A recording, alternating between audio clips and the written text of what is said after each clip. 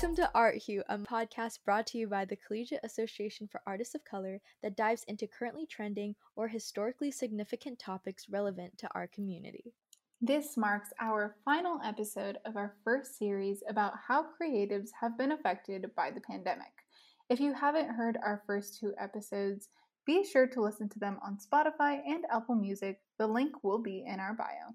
In this episode, we're exploring how artists of color have been financially impacted this past year and what kind of lessons they've learned as an emerging creative. Something we want to address first and foremost is the quote, starving artist stereotype. You know the one. You say you want to make dance, music, or photography your full-time career, but you're met with skeptical glances and endless amounts of, are you sure? Or how will you make money? I've gotten that all the time. Just to clarify, these are valid concerns for any profession. Nearly every industry has been affected by the pandemic. Restaurant, hotel, and retail workers are just a few. The pandemic certainly hasn't spared the creative industry. More than 60% of artists in the US became unemployed since last March. When you factor in conditions that normally put communities of color at a disadvantage, such as education, food, home ownership, and access to healthcare, this creates more cause for concern about how people have been surviving. The stigma against becoming a full time artist can be especially discouraging, and I think a lot of us can be hyperfixated on all the uncertain factors that come with being an artist. But we're committed to creating an uplifting community where you're not only seen but supported. So, we talked to a few full time artists who know this feeling all too well to learn how they've overcome this bleak outlook. Gabby Henderson is a Black creative from Chicago, Illinois, who graduated from DePaul University in May 2020. She's a full time musician, singer, producer, and sound designer. Though she initially wanted to be a film director, halfway through her degree, she realized music was her true calling. She wanted to explore careers in event planning or music scouting, in addition to creating her own music. Instead, she moved back home as soon as she graduated. While music is the passion she wants to eventually become her primary living, she still works on film projects as a monetary necessity. She's mainly been freelancing in sound design roles to financially support herself. These projects have been an unstable source of income, so until she can find a steady full time or part time job, they're there to stay. Gabby doesn't feel any urgency about paying off the student loans she graduated with. I always say I'm kind of joking when I say this, but also slightly not. I'm like, I could just fake my own death and then I wouldn't have to pay them. But yeah, I kind of just don't think about it because I know that everyone I know has debt. Gabby hasn't gotten any government aid at all. She didn't qualify for unemployment because her student job would have ended upon graduating anyway. She hasn't received any stimulus checks either since her parents claimed her as a dependent. Luckily, some former classmates and clients have been helpful in connecting her with new opportunities, but even then, she finds herself turning some offers down because the money just isn't there. I feel bad for doing that, but also I feel like most people who do freelance understand that you kind of have to set a precedent on your value of your work. Otherwise, people will charge you less or people won't pay you as much. Every freelancer's workload is unique. When we last spoke with her towards the end of February, she had 3 concurrent projects as well as another one that was ongoing. She's typically able to complete them with her version of a 9 to 5 schedule. It's usually actually more like 12 to 8 because I'm a night owl and a late riser. I usually get up at like 12 p.m. Sometimes projects with less work pay her a higher rate than the ones that are more demanding. This unpredictability means she's usually in search of more freelancing and job opportunities. For a while, she felt awkward discussing money. Even trying to negotiate prices was difficult because she was afraid she'd say a number that's too large and scare off a client, or too small and sell herself short. She's worked on building her confidence since starting her career and always makes it a point to ask about the client's budget first so she can gauge how much they can afford. I think I've just kind of learned to not be so scared of just already just bringing out numbers because the money question is always going to come up. And I think it's good to just jump into it. You have to do it. Just rip the band-aid off. It's been difficult for Gabby to record music remotely. She has to individually send her demos to different friends who play the bass, drums, guitar, and any extra instruments. Since some of them are still in school, it sometimes takes months before she hears back from them. And we're all just kind of in limbo, waiting to start our careers. Speaking practically, not everyone is able to juggle both aspects, especially during the pandemic. It hasn't been easy for her, but her passion for her music helps her overcome these obstacles. I hope that people who are contemplating whether or not to start their creative pursuit during this pandemic just take that leap of faith and do it. And regardless of if you make money from it or not, I think that it's more important if you enjoy it and if it brings you joy and happiness. Motivation plays a large part in helping you endure challenging circumstances. Some might even say it's necessary to commit as a full-time creative. As Gabby and our other guests can attest to, not every moment of being an artist is pretty. LaGermany Brown, a 20-year-old Black creative, shares the sentiment that having passion for your art is half the battle. I'm a professional ballet dancer, but I'm also a creative director of my own fashion brand. So I work in like styling and makeup, and I also dabble in drag a little bit. So I do a little bit of everything. He's found more luck than Gabby in regards to financial stability amidst a time of immense turmoil. LaGermany started dancing when he was young and moved to New York at 15 to attend the School of American Ballet until he joined the corps in New York City Ballet in 2019. For the most part, LaGermany has been mentally and financially thriving. He's still getting paid from his ballet company and receives unemployment benefits from the government. Additionally, he regularly resells gender-inclusive vintage and thrifted garments on Depop and also receives a number of checks from previous styling and fundraising jobs.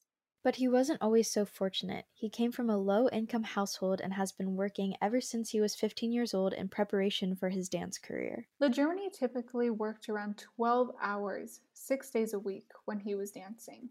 The cancellation of live performances meant he suddenly had an abundance of free time on his hands. He moved back home to Tennessee to be closer to family, where he's currently staying.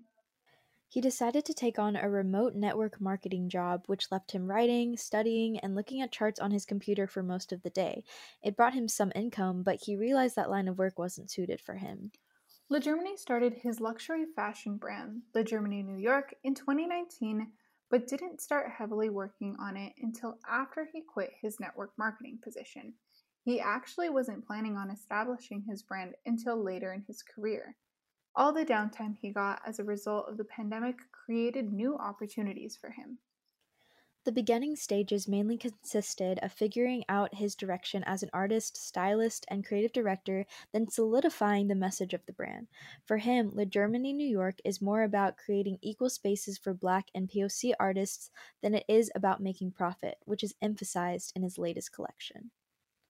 This past December, he released a 15-look eco-efficient collection for his young luxury fashion brand, LaGermany New York, which can be viewed at lagermanynewyork.com. His designs include statement pants, sweatshirts, coats, bags, and more ranging from $50 to $400.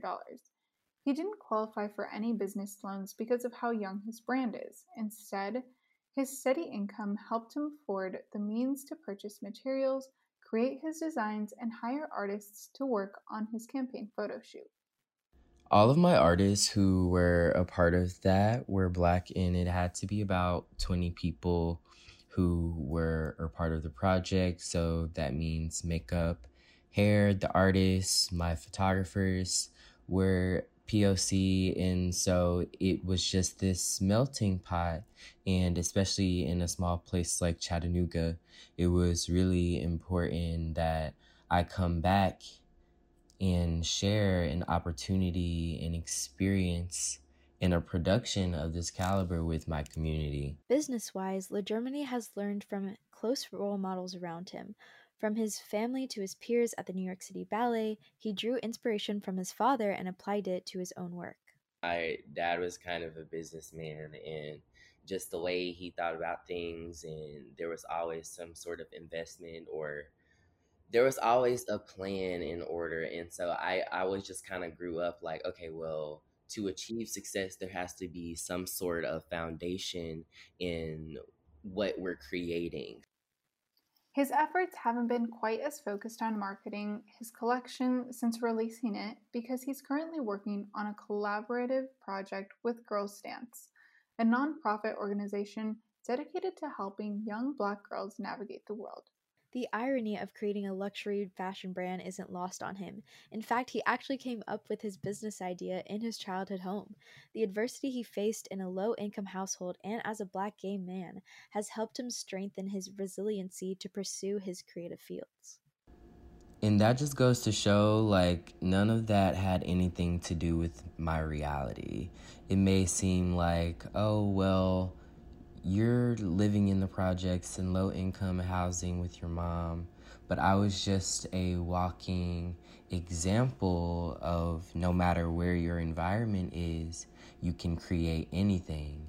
And so it's just really beautiful, and it pushed me to create something to share with everyone. And so many people have misconceived notions about this community, so I'm just glad to share something like that. While Gabby has faced much more unpredictability in her line of work given the nature of freelancing, LeGermany's journey of focusing on his brand growth happened to be more reliable and stable, as he was able to invest back into himself to solidify a more stable re entry when businesses resume normal operations. We know that life is this ongoing process of growth and expansion, so you'd have to accept that sometimes growth looks like risk. Growth looks like sitting still for a month or two and then taking off and moving. So it's like you just have to be in tune and listen to what's happening around you. Just because you take your time doesn't mean you're late. There's another important part of the conversation that needs to be considered: how talking about money is seen as a taboo topic. Which is interesting because knowledge about loans, grants, and other applications is extremely helpful should you ever find yourself in an unfavorable circumstance like the pandemic. Or, as Black digital storyteller Halise Narvaez calls it, the panini press. Halise is based in San Antonio, Texas. She uses video production and filmmaking to explore ideas about identity and culture on her YouTube channel and through her production company, Stumblewell. Hey everyone, it's me, Halise, endeavoring to persevere. As always, if you're new here, I make videos about my chaotic good life. Subscribe, follow, social media, all the things, blah, blah, blah, you know. In January, she released a video called, quote unquote, How I Financially Survived This Panini Press, parentheses, actual numbers. Throughout the video, she addresses topics like what her financial situation was like, quote unquote, pre-Panini Press, how she applied for government loans and grants using features like YouTube AdSense and Patreon to maximize her financial gain. When it comes to receiving funding, she made it a point to apply to as many loans and grants as possible. One can only imagine how cumbersome it is to fill out a seemingly endless amount of paperwork. For those of us who aren't quite business savvy, just keeping track of our expenses, profits, and losses alone can sound like a lot of work. According to Halise, there's an entire emotional challenge to overcome as well. She experienced a bit of imposter syndrome as she was filling out applications. But she kept applying because when it came down to it, she knew that she needed the money. There is no alternative. If the money doesn't come in, either way, I need to figure it out. Even if the money does come in, either way, I need to figure out how best to utilize it. The total amount of funding she received between all of her loans and grants averaged to about $30,000. She used this amount to invest back into her business, such as buying better digital equipment to improve her content. What also helped Halise financially was actively budgeting her expenses. Before starting Stumblewell full-time in 2018, she worked at a traditional video agency where she was mentored on how to use the corporate aspects of business to fund the creative, artistic end. Halise calculated her business expenses and current income to figure out the bare minimum she needed to survive in 2020. This isn't her first video addressing the subject, and she doesn't plan on it being her last. Halise posts videos like this every year to create relatable, applicable content for viewers to learn from. That means talking about actual numbers and figures. most of us are kind of taught the whole be a doctor, lawyer, you know, whatever, which if that's what you're down for, awesome. But the pathway of an artist isn't really shown to us, not, I feel like, in ways that maybe other demographics get that opportunity to kind of like learn how to be a quote unquote like financially secure artist. That's why videos like hers are so valuable. They provide insight that's rarely shared. It's typically considered socially inappropriate to directly address the topic of money. Instead, artists often skate around it as an unspoken code of etiquette. Right, and this is especially harmful for marginalized communities. There's no precedent for them to follow in order to build their growth. And since people of color are particularly disadvantaged in social, cultural, and professional spaces, there's a greater chance that they'll unknowingly undersell their services. Halise hopes to bridge this gap in resources through her videos. Yeah, I just want people to not make the same mistakes I have made. That's the big thing. As people listening maybe will see where I'm at and think like, oh my gosh, if I was where she was at, I wouldn't have this problem or this worry or anything like that. And all of that is true.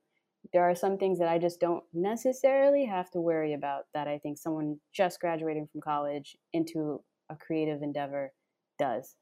However, when you get to where I am, and I'm going to speak that for you, I hope you do, and I hope you surpass me.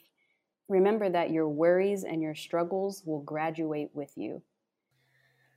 The prospect of graduating amidst these circumstances can be certainly unnerving, especially with the quote-unquote starving artist stereotype hanging over our heads. It's just truly important to be you, build your brand, stay consistent, know yourself, have integrity, share resources with your people. Like, it's for us all to grow and really change this narrative of what society is really supposed to be. And it's also a matter of taking steps like budgeting and strategizing. Money isn't what defines a successful career. Becoming a quote successful artist shouldn't be based on what other people have defined as successful. Rather, consider what that looks like for you. Thank you so much for listening to Art Hue. For more CAC content, follow us on Instagram at CACofficial, Twitter at HeyCAC, and like us on Facebook. You can also find more information about us at cacofficial.org and get to interact with members of our community on our Discord linked in the bio. We're your hosts, Emily Bonilla and Rachel Lee. And we'll catch you in the next episode.